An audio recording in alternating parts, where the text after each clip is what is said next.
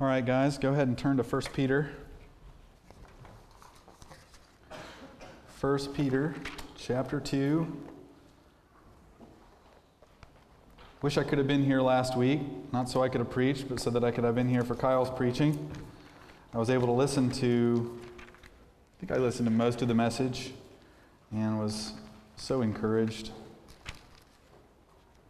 So thankful for the Lord raising up brethren in our midst that can teach, who are beholden to the Scriptures. So thankful for that. But this week we're going to be back in 1 Peter, and we're going to be in chapter 2 together. And we're going to read starting in verse 4, and this morning we'll be considering the text here in verses 4 through 8, 1 Peter chapter 2.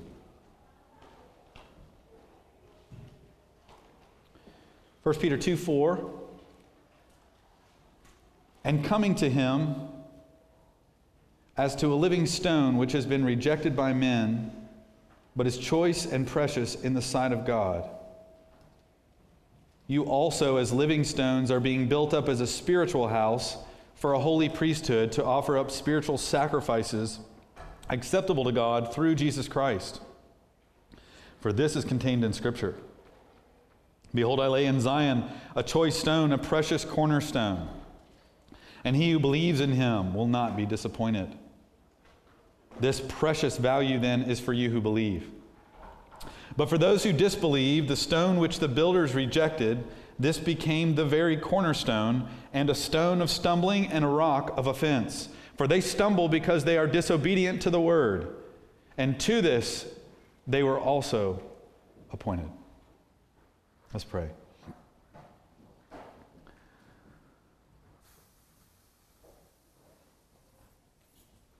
Father, we pray that this word this morning that we consider would give life to us, renew our minds, rebuke us, reprove us, exhort us where we need it. Lord, you do these things. I can't do these things. And that's our confidence. In Jesus' name, amen. All right, so 1 Peter 2, 4 through 8.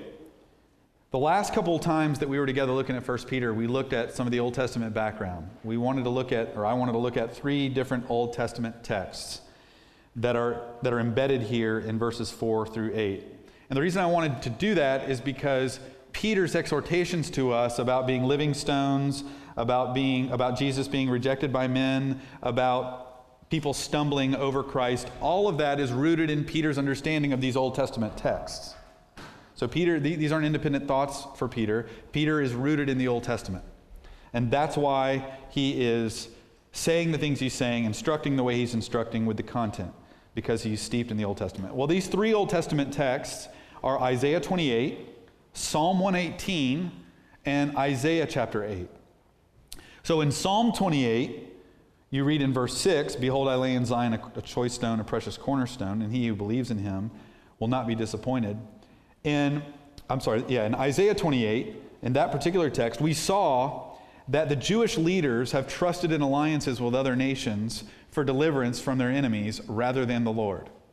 And Isaiah is sent to these peoples, these Jewish rulers, to talk to them about this false hope. He actually calls it a covenant of death, that these Jewish leaders have actually made a covenant of death with surrounding nations and have forsaken faith in the Lord of hosts.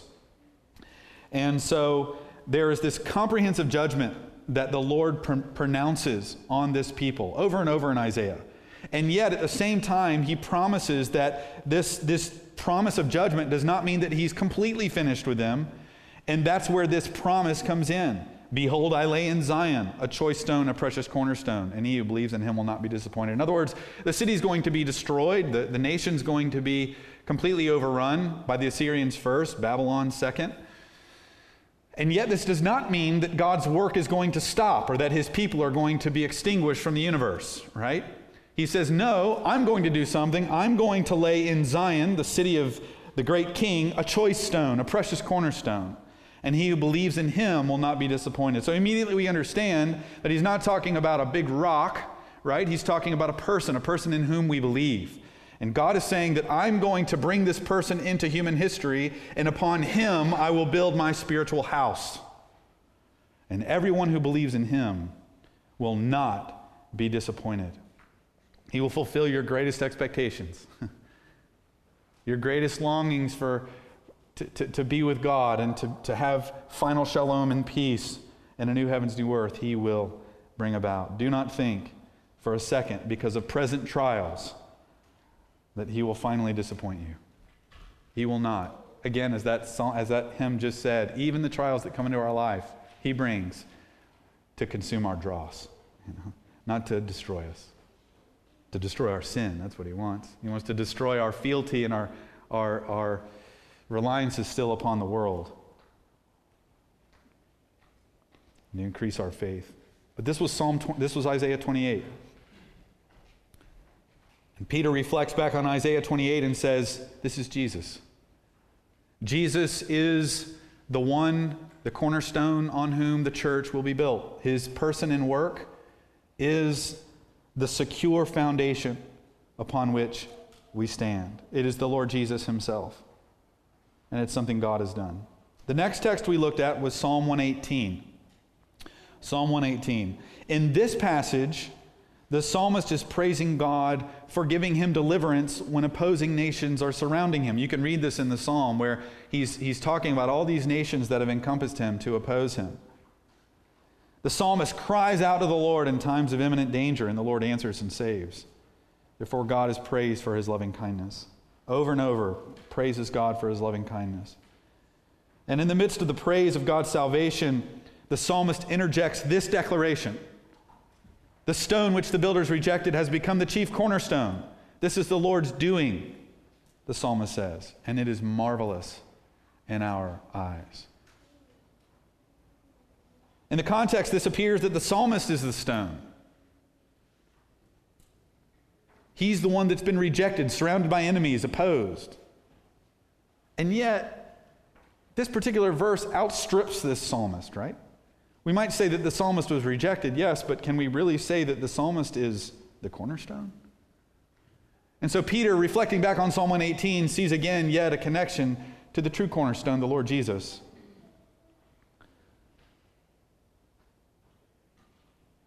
Yes, the psalmist was the one faced with death, but Jesus was as well. The psalmist was the one that needed saving from the Lord, and yes, Jesus was in this same boat. And yes, Jesus was rejected, just like this psalmist, but in a far greater way. But Jesus Christ is the crucial stone. He's the stone that the building needs in order to stand. And Peter sees this. And we find out from Psalm 118, that the builders who reject Christ, we find out in Matthew's gospel, are the religious leaders, the Jewish leaders of the day, and the people that follow in their train. These are the people that actually finally reject the Lord. These are God's people. These were to be the people who sort of built the kingdom of God, so to speak. The builders. And they reject the most important piece. And yet the psalmist says this is the Lord's doing. See, we're okay with thinking about the good things that happen in this life. That's the Lord's doing. Praise the Lord. But the psalmist is saying that the rejection itself also is the Lord's doing. It's not just the resurrection that's the Lord's doing, right? It's not like he just intervenes so that he can save his sin and pull his son out of a predicament. No, all of it. The delivering over, the rejection, the betrayal, the beatings, all of that is ordained, overseen under God's sovereign control. God is bringing about an amazing thing with what people mean for evil. God brings about an eternal good. And this is marvelous in our eyes. And again, I just want to encourage you all to understand that this is a philosophy of history.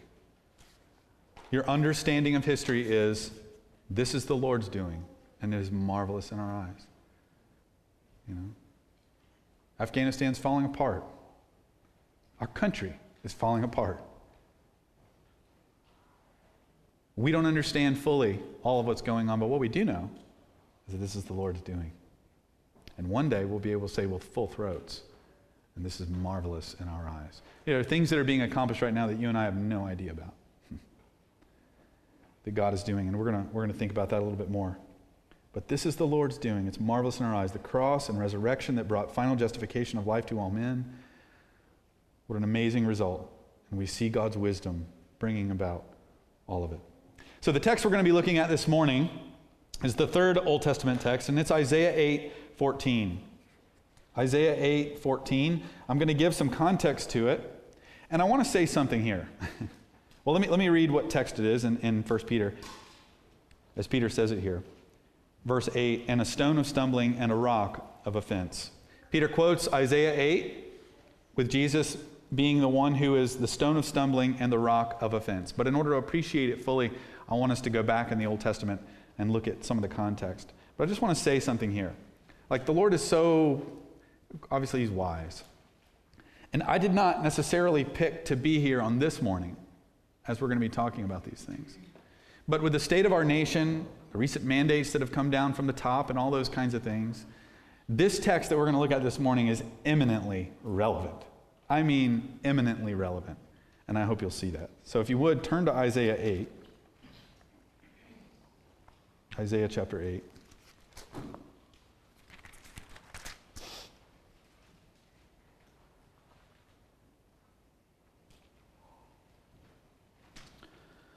So, the Lord enlists Isaiah in the ministry of a prophet. We know that a prophet is someone who is to speak the word of God boldly, clearly, without adding or taking away from it. God gives Isaiah a vision in Isaiah 6, one that we're all familiar with, where you see the Lord high and lifted up, train of his robe filling the temple. The burning beings all around him crying out, holy, holy, holy. God gives Isaiah this vision because what he's about to send Isaiah into is conflict. And one thing God wants Isaiah to understand is, though, listen, you're going to go proclaim to kings what they must do and where their allegiances must lie. And you're going to be rejected. Matter of fact, you're going to preach, and I guarantee that they're going to have eyes and they're not going to see, and they're going to have ears and they're not going to hear. But I don't want you to ever forget who is on the throne. I'm going to give you a vision of my glory so that you never forget. And God does that to his people. He does that to his saints. He does that to his ministers of the gospel. He puts in them a vision of his glory and his power and his majesty, so that men, weak, feeble men and women, will have the boldness to stand before kings. Jesus says they will bring you before kings and authorities, and all of this will be an opportunity for you to speak to them about me. How are we going to do that? Well, there's a throne, and I'm on it, and that throne is where the King of all kings sits. And that king has all authority and has vested you with it. And so this is Isaiah. Isaiah understands this. And so what's happened in chapter 7 of Isaiah is you've got Assyria, a nation that has gained ascendancy and power in this region in the Middle East. And they are becoming the top dogs, and they've got a lot of pressure that are being put on the northern tribe of Israel and Syria. And so, as nations do, they want to form allies and alliances. And so the northern tribes with Ephraim are trying to make alliances with Syria. And as we understand, they already have. And if you look at verse 1 of chapter 7, you find that it came about in the days of Ahaz, who was king of Judah, son of Jotham, son of Uzziah, king of Judah, that Rezin, the king of Aram in Syria, and Pekah, the son of Remaliah, king of Israel, went up to Jerusalem to wage war against it, but could not conquer it. When it was reported to the house of David, saying, the Arameans have camped in Ephraim, his heart and the hearts of his people shook as the trees of the forest shake with the wind. So think about this, okay? You've got these two nations above you, your little Judah. You got these two nations that are at your doorstep, and they are there to overcome you and overtake you. Probably, we think, is to make them sort of enlist them as well to create even a bigger alliance because of Assyria coming. And so What's the response? The people are absolutely terrified. They are looking at death in the face. They are looking at occupation in the face. And their hearts are trembling. Right? Lord says in verse 3, chapter 7, Then the Lord said to Isaiah, Go out now and meet Ahaz, you and your son Shear-Jashub, at the end of the conduit of the upper pool. And Shear-Jashub means a remnant will remain. So here it's interesting. There's so much in this whole passage, but Shear-Jashub, his name means something. God assigns this or Isaiah, or I can't remember exactly how it all came about, but his name means a remnant will return. And it's kind of like you have the early pictures of the Word made flesh. You know, these children that are there representing God's truth and being a signal to Ahaz. And what's the signal? The signal is, listen, a remnant will remain. It's a signal of hope, really. A remnant will remain. And you can be that remnant, Ahaz, if you'll trust the Lord, but we're going to find out he doesn't. But Isaiah and his son go out to meet Ahaz the king, and they say to him, verse 4, Take care and be calm, have no fear, and do not be faint-hearted, because of these 2 stubs of smoldering firebrands, right? 2 stubs of smoldering firebrands. You know, these nations are breathing heavy, breathing hot, intimidating. Right? And God says they're little matchsticks in my sight. Be calm. Don't be afraid. Think of that. He's not talking about theoretical here. He's talking about the reality that cannons are pointing to your nation right now. But what's the word to Ahaz? Ahaz, your leader, your king, be calm. Have no fear.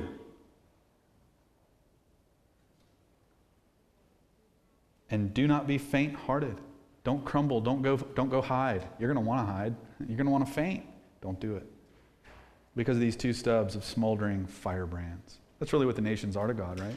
Isaiah chapter 40, what are the nations? Drop from a bucket, he says. Think of that. Drop from a bucket. You know, you're carrying a bucket along. Inadvertently, a drop spills out and you never even notice it. Right? That's the nations to God. That's the nations to God. And Isaiah's coming to Ahaz and saying, this is your God. And your God does not view these men as some insurmountable force. Right? They are matchsticks. They are matchsticks. Don't fear them, because Aram with the Ephraim and the son of Remaliah has planned evil against you, saying, Let us go up against Judah and terrorize it, and make for ourselves a breach in its walls, and set up the son of Tabeel and the king of its midst. Listen, Isaiah's laying it on thick. What are they saying? Well, what they're saying is, let's go terrorize it. Let's make for ourselves a breach in its walls. Let's set up our own king. He's saying, this is what they're saying. They want to come inflict terror on you. He's laying it on pretty thick. He didn't have to go there. Why are you saying that? Gosh, you're being so negative.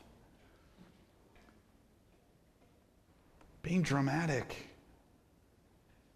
No, it's in the face of the real threats that he says, have no fear. Don't be faint-hearted. These are firebrands. God says, Thus says the Lord, it shall not stand, nor shall it come to pass. For the head of Aram is Damascus, and the head of Damascus is Rezin. Now with another 65 years, Ephraim will be shattered so that it is no longer a people. And the head of Ephraim is Samaria, and the head of Samaria is the son of Remaliah. And if you will not believe, you surely shall not last. God is basically saying, look, if you sort of boil it down to how this is all being spearheaded, it's just by one measly person. It's just the son of Remaliah. He's the head. Pekah, he's the head. But we have a head, don't we? We have a head. Who's our head? The Lord Jesus, King of Kings. And that's why God says, listen, these guys are no big deal at all. And if you will believe, you will ask. But if you won't, you will not. Faith. What do you trust? In what do you trust as you consider the prospect of your own death? What do you trust when faced with the prospect of your own familial upheaval. What do you trust? Where does your trust lie?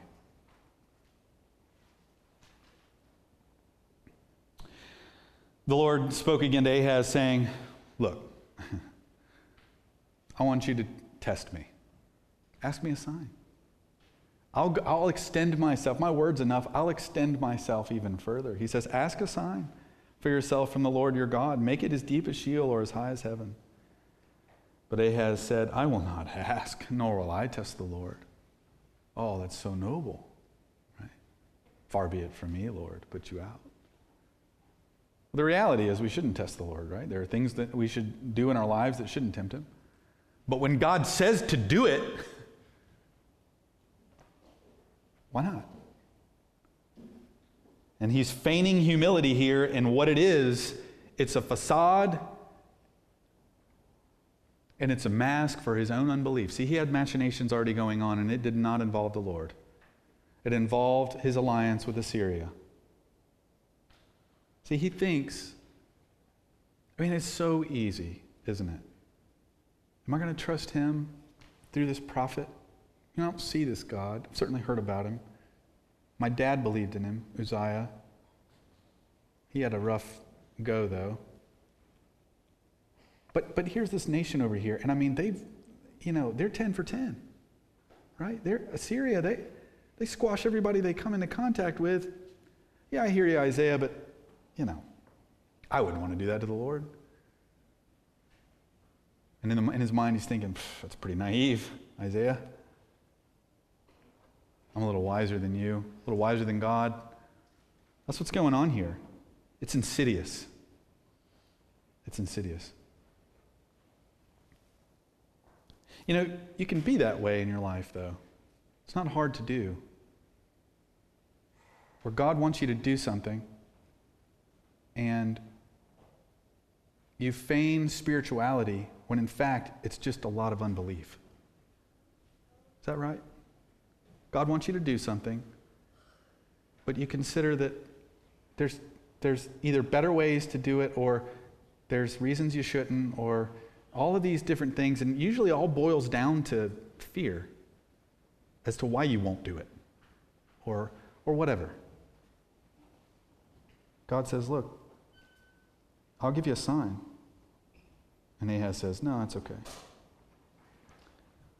Well, Isaiah responds, the Lord responds, verse 13, then he said, listen now, O house of David, is it too slight a thing for you to try the patience of men that you will try the patience of my God as well? Now you really are testing me. Therefore the Lord himself will give you a sign. Behold, a virgin will be with child. And it's interesting because he says that this child will come about after God will bring final destruction. He said, for before the boy will know enough to refuse evil and choose good, the land whose two kings you dread will be forsaken. You're scared of these two guys? They're going to be gone one day. And this sign that's going to come, it's going to be too late for you to see it. Verse 17, the Lord will bring on you and your people and on your father's house such days as have never come since the day that Ephraim separated from Judah, the king of Assyria. Does God take faith seriously? I think he does. I think he takes it very seriously. Are we going to trust him and what he said, or are we going to live by our own understanding, our own wisdom, our own machinations, our own schemes? So this is the background here, okay? This is the background. God says he's going to end up bringing Assyria, and Assyria is going to come. Not only will Assyria decimate Ephraim and Syria, but then it will reach all the way down into Judah. God promises that. Now in chapter 8, verse 1, then the Lord said to me, take for yourself a large tablet and write on it in ordinary letters, swift is the booty and speedy is the prey. So now the Lord is in the business now of making this crystal clear to all of Judah. I want you to take a big tablet, I mean big, and I want you to write on it in ordinary letters. Literally, it's kind of like saying in uppercase, crystal clear, just letters that you can read. Swift is the booty and speedy is the prey. That's what's going around.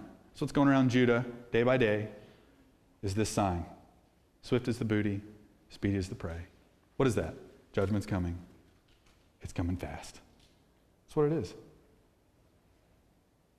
And I will take to myself faithful witnesses for testimony. Uriah the priest, Zechariah the son of Jeberechiah. In other words, when this is written, let it be known that these two were here and saw it written by the command of the Lord. There are these witnesses, these faithful witnesses, that this is exactly what the Lord says. You know, we're called witnesses in the New Testament. The book of Isaiah has this whole theology of witnesses.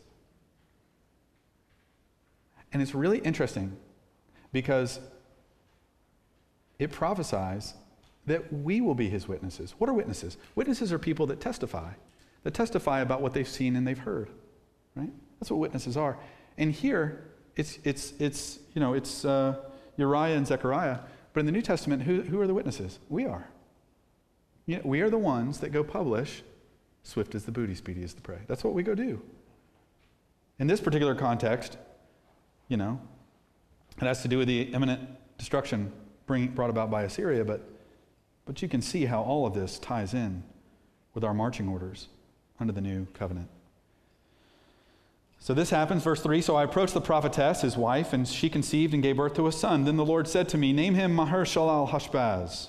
For before the boy knows how to cry out, my father or my mother, the wealth of Damascus and the spoil of Samaria will be carried away before the king.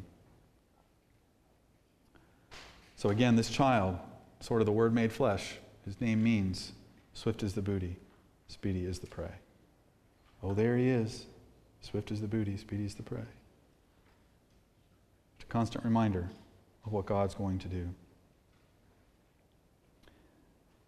God continues to tell Isaiah, again, the Lord spoke to me further, saying, inasmuch as these people have rejected the gently flowing waters of Shiloh near Jerusalem, and rejoice in Rezin and the son of Remaliah in these northern nations, now therefore, behold, the Lord is about to bring on them the strong and abundant waters of the Euphrates, even the king of Assyria and all his glory.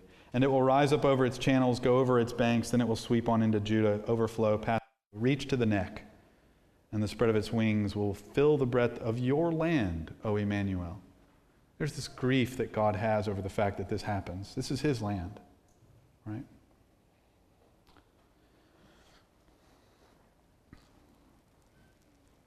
And what's the application here? Verse 9, be broken, O peoples, be shattered. Give ear, all remote places of the earth. Go ahead and gird yourselves, yet be shattered. Gird yourselves, yet be shattered. Devise a plan, but it will be thwarted. State a proposal, but it will not stand. Why? For God is with us. God is with us. That's God's message to the nations. The nations that right now, more and more coalescing to target Christians more and more, their outcome is shattered. That's what it is. Devise a plan. Our current administration, devise a plan, right? Afghanistan, devise a plan. Chinese government, devise a plan. And what's going to happen in the end is it will all be shattered.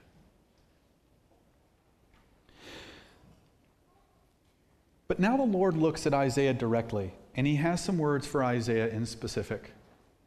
Because Isaiah lives in Judah. It's not like Isaiah lives far away, in the east, and pops into Judah every now and then. He lives there.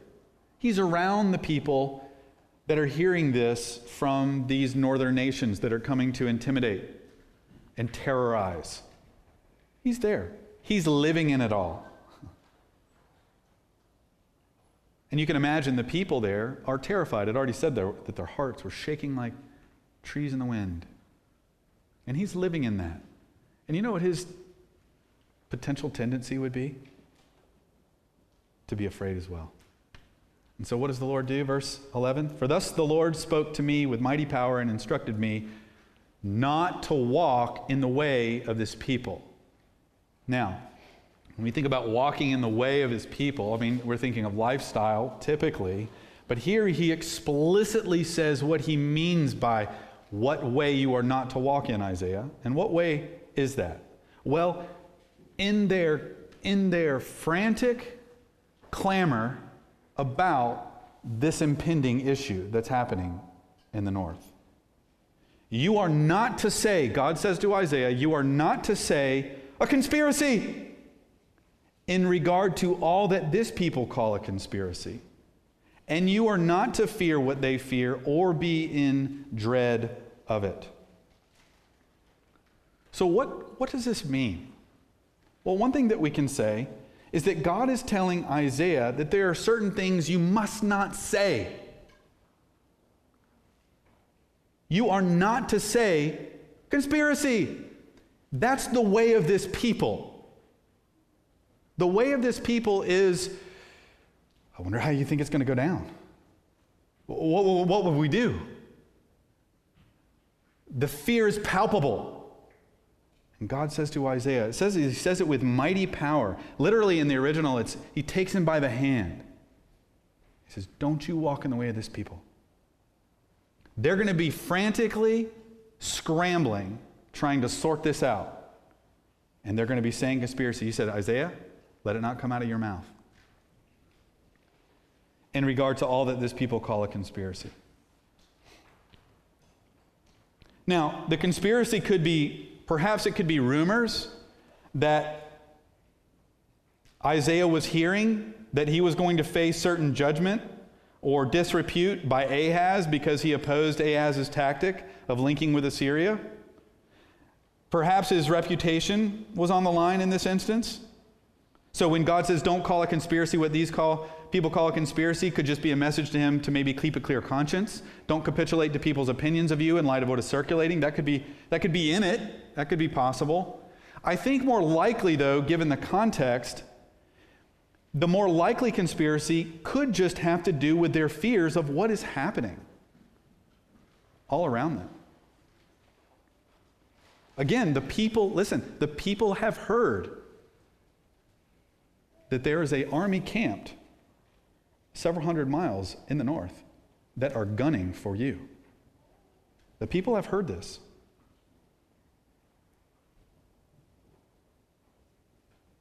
They are genuinely potentially facing certain destruction from the opposing nations of Ephraim and Syria and are afraid. The language of fear is all over the text in both chapter 7 and chapter 8. In which case, the Lord is telling Isaiah, do not fall prey to the common speculations and conspiracies that are rampant, such that you begin to be afraid like the people.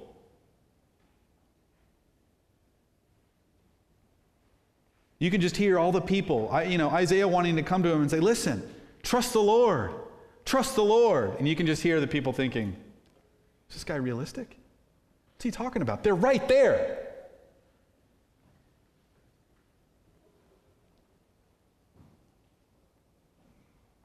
But you can just think about what's going on in people's lives. Maybe they'll come from this direction. Maybe that means we should go further south. Or maybe they'll come from this direction. Maybe we should go further west or east. Who knows? Whatever it is, the Lord says, do not say conspiracy. Do not get wrapped up in these things. I really don't know what else this means if it's not these things. Do not give in to their fearful preoccupation of what may or may not happen. Do not fear what they fear or dread what they dread. So just to illustrate this a little bit, think if we just heard news that on our west and east coasts, we were facing threats of Chinese nuclear subs that had a lock on major cities. Major cities on American soil. How would you feel? What would you be thinking?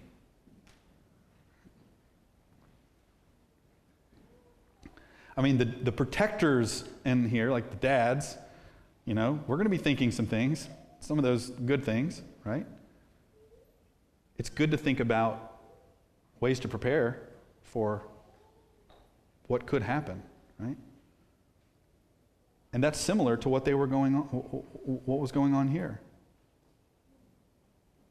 But there would be talk and frantic and all kinds of things that would come about. And really, it is that way right now in our country in many ways, isn't it? The fear in our country is palpable. The fear in the Christian community is palpable. What about this mandate? What about that mandate? Are they coming for us? All of these kinds of things. They're watching every move we make. And what would God's word be to us in those moments as believers? It would be, don't fear what they fear. And you'd think, well, wait a minute. I mean, I know most of the time we shouldn't be afraid, but now, I mean, come on, Lord, we should be afraid now, right? No. No, you shouldn't be. You shouldn't be.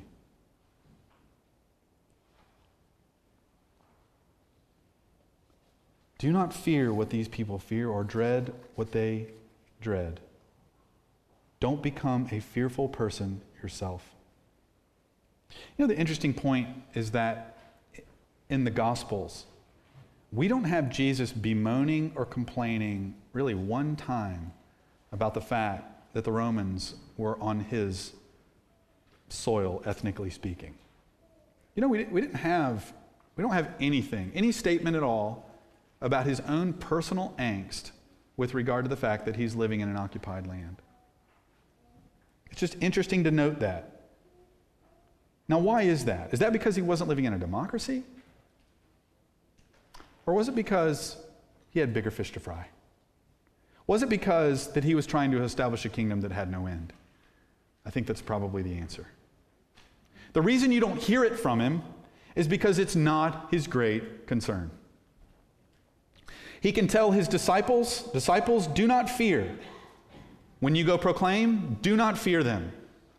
Why? Number one, your heavenly Father knows every sparrow that falls to the ground. Your death and your life are in his hand. That is not naive. That is not over-spiritual. That is actually what Jesus says. Therefore, do not fear them. Do not fear them. You are more valuable than many sparrows. But again, you talk like that, right? You make statements like that, which trust the Lord, cultivate a fear in the Lord, and you're written off as, I don't know, naive? Ostrich sticking your head in the sand, right? Something like that. So be it. So be it. This illustration about China out for our out to own America is really not that far-fetched. The America we do know of is crumbling. Our moral fabric is torn into pieces in many places. The Lord is giving America up to what it really wants. It's hard to watch. It's hard to stomach. There is good coming from that. But it is becoming a society more and more without God. And I understand that it's not everyone in America that wants the impossibility of cosmic justice, but unfortunately the people in power, government, technology want this. And unfortunately, it's money and power that will steer the ship and the masses and ideologies, control the media, those kinds of things.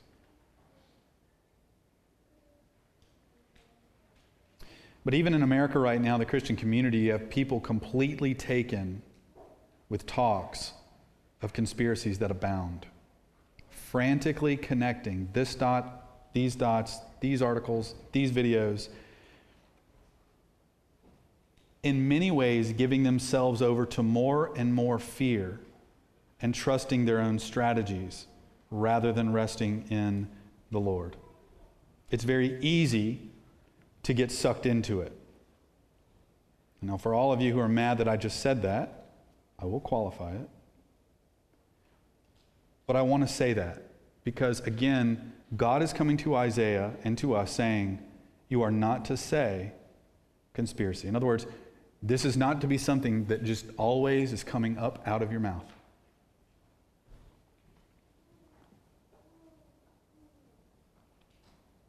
The information that we have comes in so fast.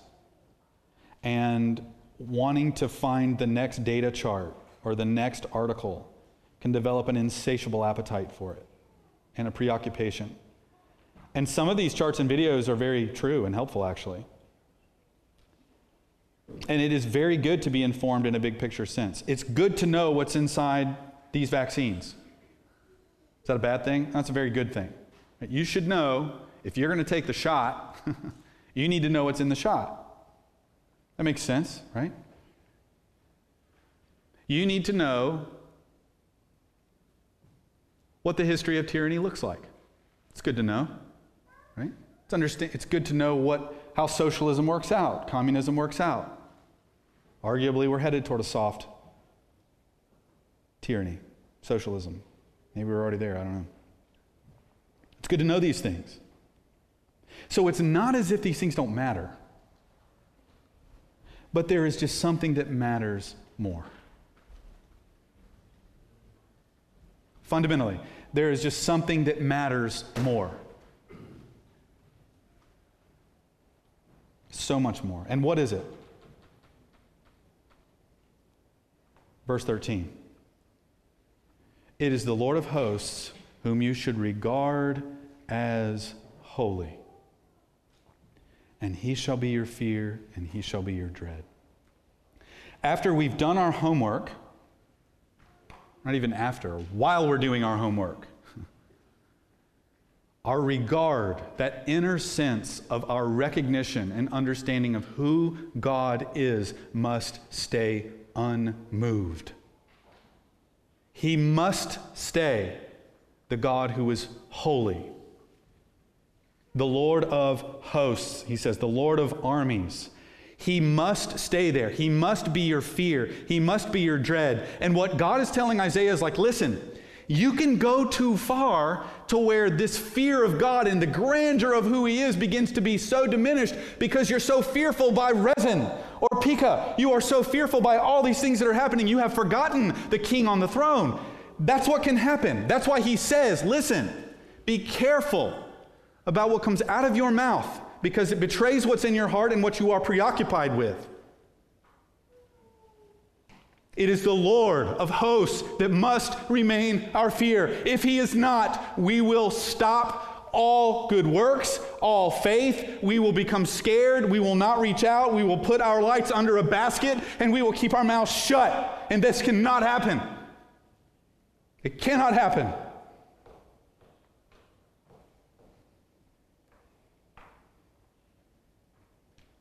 We have one person to fear, and it is not like Xi, whatever his name is, or Joe Biden. One person to fear is the Lord of hosts. And you know what happens? You know what happens when he solely is your fear? When he is that sun shining in your soul? He becomes the sanctuary. That's what it says. And that's what we're looking for, aren't we? I mean, with all the opinions about what are we going to do, what are we going to do, what are we going to do, what we're trying to say is, how are we going to be safe? How are we going to plan? How are we going to be successful? How are we going to find refuge? How are we going to escape all this impending doom? He just told you. He will be your sanctuary. What's a sanctuary? Well, throughout the Old Testament, the sanctuary is where God dwelled. Ultimately, it can be synonymous with refuge. We really think that if we can think hard enough, prep enough, we will be safe. We will not be safe if that is our track. We will be safe if God is the one we fear. We think that if we store up treasure, if we plan well and have big bank accounts, that one day will mean that we're okay for the future. I'm not against being prudent. I'm just saying that's what we think. But Jesus says that I provide for you so far as you seek my kingdom. That's the insurance. The insurance is you seek the kingdom of God, and he adds all these things to you because he knows you need them. That's the insurance. But we have no insurance if we're not seeking the kingdom first. These people tried to seek something else. And guess what God said? I'm going to strip you of all that you find security in. I'm stripping it all away. I'm going to take a razor and shave you all the way down to your legs with Assyria. I'm just saying, we have to keep our hearts before the Lord at all times. He must stay our fear, our dread. Then he shall become a sanctuary. The way you respond to the things going on in this culture will determine what your sanctuary is. Now, again, I'm not saying don't have freeze-dried food. I'm not saying don't have rice and beans, okay?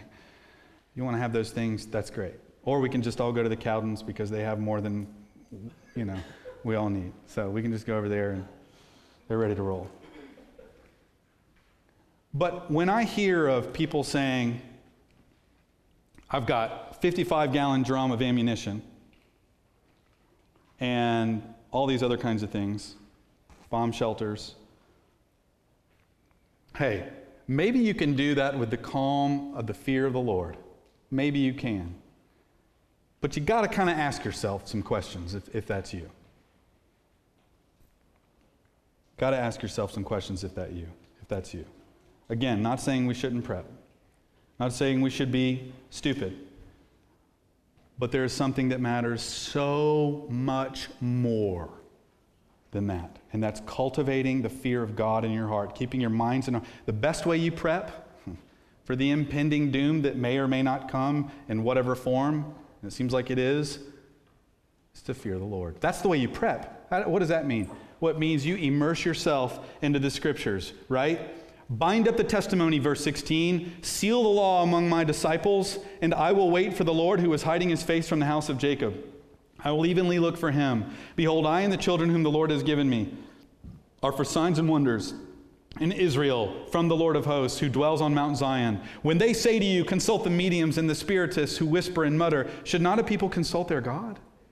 My point is this: why would you consult mediums and spiritists? You consult them because you want to know what your fortunes may be, what your future may be. But see, the thing is, we already know what that is. But you will lose sight of it if you don't go, as the scriptures say here, verse 20, to the law and to the testimony. To the law and to the testimony. If they do not speak according to this word, it is because they have no dawn.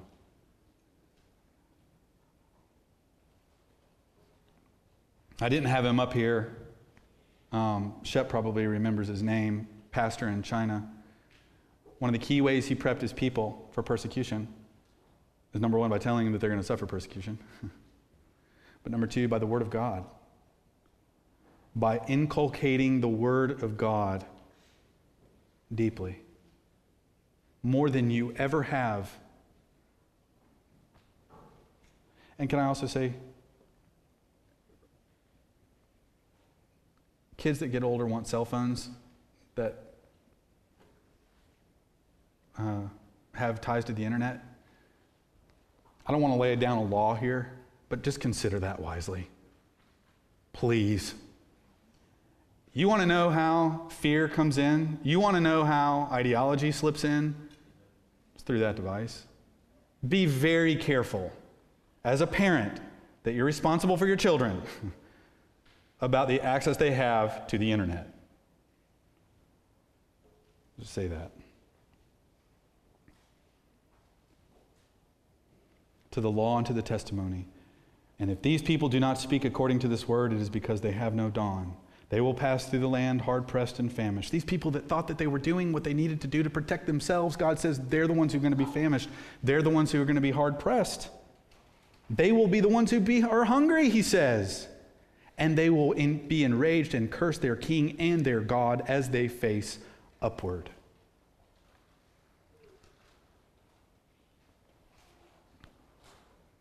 The only safe haven you have, that any human being has, is in the Lord of hosts. People are going to want to run to the mountains and run to the hills to hide from the wrath of the Lamb. And will they be able to? That's silly. Your only hope this morning, if you don't know Jesus Christ, is definitely not your bank account. It's not whether or not you have a vaccine. And it's definitely not if you've got enough freeze-dried food. Your only ultimate hope is in Jesus Christ. Your only safe refuge. I had Dave singing songs about refuge this morning because your only refuge, truly, I mean this, your only refuge is in Jesus. You know, the other day, we had a storm, I think it was a couple weeks back. And that storm lasted all night. You guys remember that storm? It just lasted all night. It was like 5 hours of rolling thunder. And there were times when that thing would get like, I mean, really, really deep. And I was sitting there in bed like, oh gosh, this is kind of crazy. You know, is the roof going to come off the house? You know, is it going to be shaken down to its core foundation? And you know, in those moments you think like, where am I going to go? Where can I? That's what you think, right? And in those moments I thought, man, so thankful I have a refuge in Jesus. Because one day, those thunderclaps of God's holiness will come. They're happening right now before his throne. Those thunderclaps will come. And people are going to be like, what do I do? But then it'll be too late. But now, he's a refuge, isn't he? Now is the day of salvation. Now's the time where we push people to the only refuge that actually means anything. So much easier to preach this, right, than do it. But brethren, please encourage me to do it. I want to encourage you to do it. Let's make the Lord of hosts our fear. Let's pray that he cultivates this in us more and more. You know what the fear of God is? It's really just a vision of God, right? The Lord of hosts comes and he sits down on the mountain in Exodus. Lightning, flashes of thunder, smoke, all these kinds of things. And he says that he does that so that the people might fear me. He gave them this vision of who he was so that they might fear me. God gave Isaiah a vision in chapter 6. He can give you that vision. Go to Isaiah 6, read it, think about it, parse it out, think of that. God, show me what this is. And more have God reveal himself to you so that you are not moved. When real threats do come.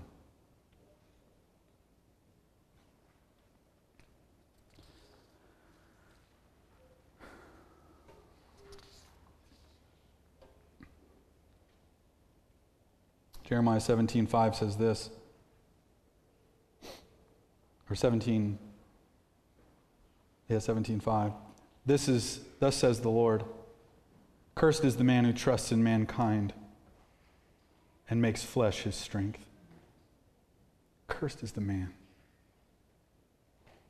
And turns away from the Lord, for he will be like a bush in the desert and will not see when prosperity comes, but will lie in stony wastes in the wilderness, a land of salt without inhabitant. Blessed is the man who trusts in the Lord and whose trust is the Lord.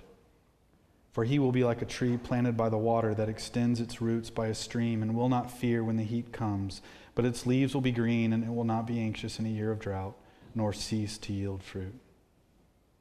The man trusting in his flesh, relying upon man for his security, will be a tumbleweed that exists in barren places. It will know no real peace, no fruit bearing, no prosperity. It will not experience the filling that comes from the presence of the Lord. But the man who trusts in the Lord, who relies on the Lord for his wisdom, for his security, will be like a tree that bears fruit no matter the state of the culture around him. That's what it says. He will not fear when the heat comes. When the heat comes. Why? Because you are right next to the river. You're right there. You won't fear. Your nourishment, your replenishment come from the Lord. You know his word. It's dwelling in you richly. You got brethren that encourage you in this. These are the people that trust in God. Trusting in the Lord breeds peace, calm, fruit, love. Think of that, you know. How do you know that you're caught up too much in it? Is your love cold? Are you less and less inclined to want to seek the kingdom? Are you more and more inclined to want to hide? That's how you know. I do not want to be a place that shuts down discussions on the state of our culture or our nation. I do not want to be a place like that, because these things are on everybody's minds. But we better be a place. We better be a place that's so quick to put them in their perspective. Very quickly. We better talk like God. Oh, Biden? Firebrand? Smoldering matchstick? Don't worry about him. Oh, Xi Jinping? Yeah. Matchstick. So I don't want to shut down any discussion, but I want it to be in the right perspective. Trusting God means you trust Him just like every wife has to trust their husband when he's driving, right? Even though we know that it's hard sometimes for that to happen. Paige may think she knows the faster way, the quicker way, better way. Sometimes I just have to say, babe, I've lived in Greenville all my life, right? The place where you're from just got roads like 2 years ago. Right? Wherever it is, Court of Missouri, which is with dirt trails, I think. She just needs to trust me. I live here. I know where I'm going. And that's what it means to trust the Lord. We trust the Lord because He's driving the ship, right? And we are His secure cargo. We are. We are. Bought with the blood of His Son. And we're going to be okay.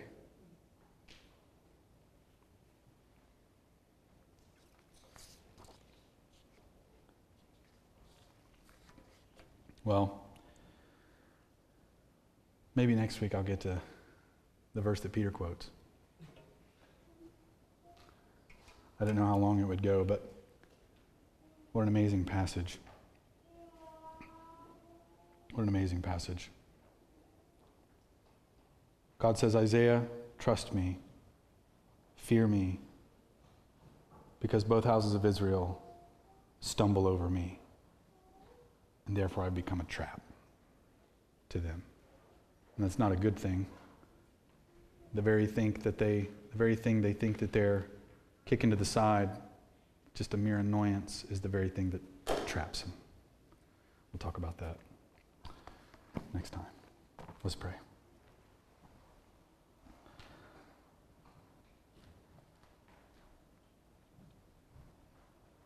Oh Lord,